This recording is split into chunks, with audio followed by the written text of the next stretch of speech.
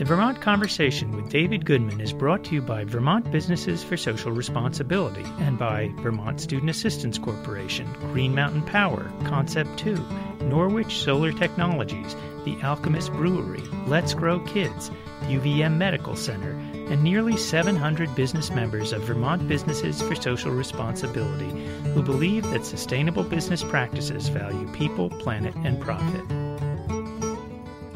This is David Goodman. Welcome back to the Vermont Conversation. We're seeing the images every day. 800 cars in line to a food shelf in Pittsburgh. Residents of New York City lined up for many, many blocks to receive free food. Here in Vermont, food shelves are experiencing a spike in demand. Now, a new study from UVM this week reveals there is a 33% increase in food insecurity since the coronavirus outbreak began. We're going to have three guests in this half hour to talk about the situation with food insecurity in Vermont. Honora Horton is the Executive Director of Hunger Free Vermont. Meredith Niles is an assistant professor in UVM's Nutrition and Food Sciences Department. And Rob Meehan is the director at Feeding Chittenden. I want to start with Meredith Niles from UVM, who was one of the co-authors of the report that came out this week about rising food insecurity in Vermont. Meredith, what did your report reveal? Hi, David. Thanks for having me. We found through our research, which was a survey done between March 29th and April 12th here in Vermont, we had over 3,250 Vermonters respond to the survey, that we've seen a 33% increase in food insecurity among those respondents since the coronavirus outbreak. And so that is telling. I think it suggests that we are seeing the impact of some of the changes that we've had to make around coronavirus. One thing to really note that I think is especially important is the direct link of this to people who had experienced a job loss or disruption. So not only are we seeing an increase in food insecurity, but most of the increase that we are seeing is for people who are newly food insecure because they've had a job loss or disruption. Now, how does this compare, this 33% increase in Vermont? Do you have a sense of how that compares to what other states are seeing? That's a great question. As of right now, I have not seen other comparative data, although I know that Feeding America did a national survey that perhaps can be spoken of by the other guests. In fact, we were, as far as we know, we're the first movers from a research perspective on measuring this at a state level. And since that time, and I should mention that our work at UVM with my colleagues Farrell and Emily in my department is in collaboration with Johns Hopkins University in Maryland.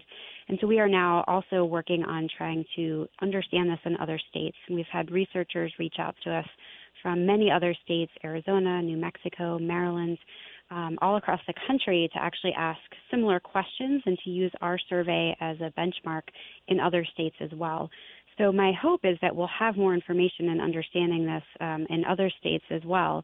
But a lot of data collection is still ongoing, and Vermont, I think, was the first state to really measure this impact. But, as you mentioned in your introduction, we're seeing the photos of this playing out all over the country. I mean, the photos from San Antonio, people lining up and sleeping in their car in order to get food from a food pantry, it's heartbreaking. And so, I think unfortunately what we find here in Vermont is probably happening in other parts of the country as well. Is there other divides that you're seeing in terms of racial and other socioeconomic indicators that, can you break that down? Who's experiencing the most food insecurity? Sure. Yes, we can. Yep. So in our survey, which given the size of the response that we had was a pretty robust survey in terms of the people that responded, what we can tell you is that the people who are more likely to be food insecure in Vermont include households with children, unfortunately, larger households, and then also people who are uniquely vulnerable, so low-income households, but also people of color and women were more likely to be classified as food insecure. So we certainly know that there are demographics that are experiencing this more than other demographics across the state. We're still trying to do some analysis. We've only had the data in our hands for, a little over a week, so there's still a lot of work that we want to do. But one of the things we're also trying to understand is the distribution of this food insecurity across the state, and whether it might be affecting rural areas more so than, for example, Chittenden County. Well, let's turn to Rob Meehan. He's the director at Feeding Chittenden, formerly the Chittenden Emergency Food Shelf. Rob, what are you seeing on the ground with your food shelf? Hi, David. Thanks so much for having me back. I first want to thank you. I also want to thank Meredith for her research and Nora for all the great work that's happening at Hunger Free Vermont. I can share a little bit about what we've done as far as our response in this emergency. Hopefully you can hear me okay. Yes, can hear you fine. Great. Yeah, so essentially we've had to change our entire operation. We are usually based on having people congregate, coming to share meals and choose what groceries they'd like. Now we've moved to a takeout system, and as Meredith's research shows, we've seen an increase 38% with the groceries that we distribute. And we answered the call from our friends who work in the homeless service providers network to create emergency meals that we're delivering to 14 different motels throughout Chittenden County. We have a team of chefs that are doing that. We've also increased our homebound delivery program because a lot of people who are sick with the virus can't come out and visit. So we're seeing a lot of people who are scared and worried, as I'm sure a lot of the listeners are today. And we're trying to meet that need with food, just like our wonderful workers at our schools are doing. As a shout out to all those folks today that are moving food out on buses. But I can speak to Meredith's point about Feeding America a little bit. Feeding America is thinking that there will be as much as 46% increase in food insecurity across the country, and we won't be any different here in Vermont. You'll see more people in need, with folks being displaced from work and otherwise already marginalized. So, great increase in demand, and we're trying to keep up in a safe manner, obviously, both with our workers and volunteers, but also with the food that we're providing. How many people, Rob, are you feeding now compared to before the pandemic really set in? Well, we have about 800 boxes of food going out each week to different households, and we're seeing about 220 people that we're delivering to each week in addition to that, and that's groceries. Our meals, like I said, we're doing 1,300 meals a day that are being delivered, and an additional 60 to 70 that are on site where people come and get to go. So it's an enormous amount of food being moved relatively frantically. And I could share another anecdote that today the food bank and the National Guard have distributed some MREs at some of Vermont's airports, and I heard that the drop in sort and all the food is gone already, and so there's a lot of activity across the state. Now, in the terms of compare what you're doing now to, say, 3-4 months ago. Well, it's completely different, and I got to say, we don't see an end in sight. So what this is making us do is rethink how charitable food is distributed, frankly. So a few months ago, we had a soup kitchen where people would congregate and use our facility and come out of the cold, and now that's no longer available. Even the basic things of having a restroom available for people who live in their vehicles or in camps. Some of the just basic functions aren't there for people, and it's a dramatic change. Are you concerned about the ability of your organization and your partner organizations to keep up with the demand? There is a conversation at another field talking about food shortage in the country and what will happen with food.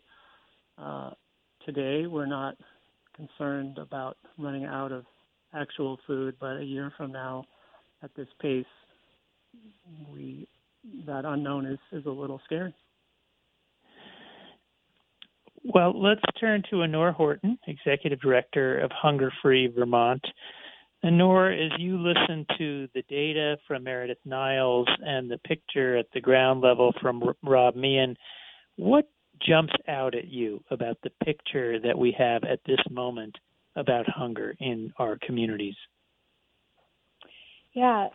Hi, David, and thanks for having me on. And I just want to start by acknowledging Meredith and her team for so quickly conducting this survey and getting us this data, which is really, really helpful and important for us to have. And Rob, thank you for all of your efforts and the incredible difference you're making for folks in Chittenden County with your food distribution efforts. Something that Rob just said really struck me. He said, "Well, this situation. First of all, there's no end in sight, and I think that's really important to underline. We don't know how long this kind of situation that we're in right now is going to continue, but I think it's very important as we make our plans for how we're going to take care of Vermonters through this pandemic, that we understand that this is not a short-term situation in any way."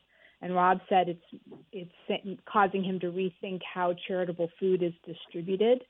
I think that this pandemic needs to cause all of us to rethink how a lot of key social goods are distributed. And food is clearly emerging as a very fundamental piece of that. If you think about what's being required right now of the amazing volunteers of Feeding Chittenden, of the philanthropic sector, of folks like Rob, this system of having a totally separate system of distributing food to low-income people in our community becomes very difficult to sustain when we have this kind of increase in food insecurity. We need to be thinking about how we can systematize a way for more people to be able to access food through grocery store kinds of channels to lift some of this burden off of our charitable food system. We have some programs that help with that, Three Squares Vermont, WIC, Meals on Wheels, but they're not accessible to everyone who needs them. I think that's what's really clearly being illustrated right now. So, Honor, you were on the Vermont Conversation last August, and at that time you were on talking about cuts to the SNAP program, otherwise known as food stamps. So already people, vulnerable people have been on the edge. What is happening now as far as, federal supports, traditional safety net programs? What becomes of those and the fights that you were engaged in prior to this pandemic? Yes. Wow. Doesn't that seem like a lifetime ago, David, in August with everything that's happened? But yes, that's a great question. So fortunately, the advocacy nationwide was able to really bring a halt to those threatened cuts to the SNAP program, what we call Three Squares Vermont here in Vermont. And none of those cuts were enacted prior to the emergence of this pandemic. And the one that was set to go into effect, which would have affected people subject to work requirements as a result of the pandemic, those work requirements have been ended for everyone right now. So what's happening right now, and I'd like to acknowledge our Vermont congressional delegation because they have been really instrumental in pushing for this. But in the different acts that have been passed by the federal Congress recently, there's been actually an expansion of funding for SNAP, as well as for the school meal program, which I think it's really important to note is another critical piece of the puzzle right now in providing thousands and thousands and thousands of meals to children every day in Vermont. If we didn't have such an effective school meal distribution system happening right now, we would be seeing food shelves running out of food, and we would be seeing lines of cars at food shelves, I think. But we've been really successful in Vermont, much more than pretty much any other state, in having our school districts really step up and deliver huge numbers of meals every day right now. So that's making a big difference. So right now, the federal government is funding these programs at a higher level than normal. And in fact, applying for Three Squares Vermont right now is an even better idea for people because the benefit amount that you can receive has been automatically increased for everyone to the maximum benefit level for your household size. So right now, if you are eligible for Three Squares Vermont, if you're a household of one, your benefit level will be $194 a month. If you're a household of four, it will be $646 worth of food a month. So it's really worth applying right now. Well, that's a very important message to get out for people who are listening, or for listeners who know of people in a situation of food insecurity, to actually make use of the benefits that they may or may not have used prior to this. Are there other things that you want people to know at this moment? Yes, well, I want people to know that because of the inadequacy of our overall food support system, everyone has got to use kind of the patchwork of programs that are available to them and that they're eligible for. So Three Squares Vermont is one. WIC is one if you are pregnant or you have a child under the age of 5. And the school meal distribution system is available right now to any child. Any child in the state of Vermont, ages 0 to 18, can access 2 to 3 meals per day through their local school district. And then, of course, there's also an expanded Meals on Wheels delivery system happening for anyone who's an older Vermonter who needs meals delivered so that you can safely stay at home. So more information about all of these programs, including how to apply and how to get help applying, can be accessed in one location at the Hunger Free Vermont website, and that's hungerfreevt.org. And you mentioned this could be an opportunity for transformative change in how we deliver food, in how we, and what the safety net looks like. And I do believe that, in crisis there is opportunity. What could be a transformative outcome at the other end of this pandemic? Well, first I want to say that our charitable food system in Vermont is doing an amazing job of taking care of people in our communities. And that is so valuable and so important. And we should all be really, really grateful for that effort. But it's also just an unbelievable strain on those folks and the mostly volunteer system that operates our food shelves and food pantry network. And these kinds of situations, like this pandemic, really highlight how fragile that system is. And so, we could envision a system that was a lot less fragile than that and required a lot less effort and energy on the part of this vast volunteer network, and instead provided an easy way for people who needed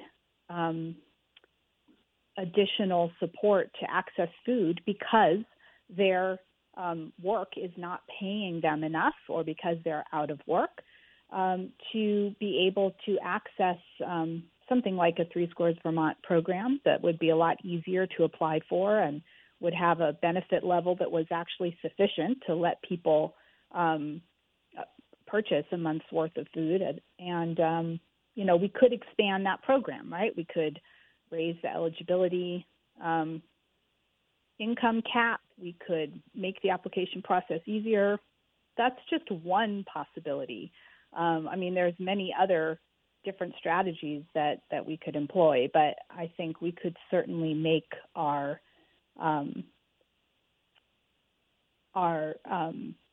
entitlement programs, our federal system, easier to use. Let me ask Rob Meehan. Let me ask Rob Meehan a similar question. What do you hope could come out of this that would leave us in a better or stronger place for the people who you serve at Feeding Chittenden? Sure. Nora and I are very like-minded. I think we both believe that the onus that shifted from government to charity and charitable food in general should be reversed. But what we might learn from this pandemic, and we might see some innovation come through this, is that there might be better ways to engage. So while I do agree that we could be distributing food in a more equitable and more dignified way just through supermarkets for everyone, I don't think service providers like folks Capstone and all the places right around Washington County are providing something that we really shouldn't ignore, and that's these wraparound services for people that really help, bridge from poverty to what once was an American dream. So while I see that whole picture, I do see the practicalness of changing the paradigm where people line up like days of old of the bread lines in order to receive help. Through this pandemic, we could see ways to engage with people better, ways we could come together to move food in a different way. People could be delivering for each other. There could be all kinds of different things that could come of this out of necessity, but may be positive in the end. Okay. Well, Honora Horton from Hunger Free Vermont, Meredith Niles from UVM's Nutrition and Food Sciences Department, and Rob Meehan from Feeding Chittenden. I want to thank all three of you for joining us on the Vermont Conversation this week. Thanks for having me, David.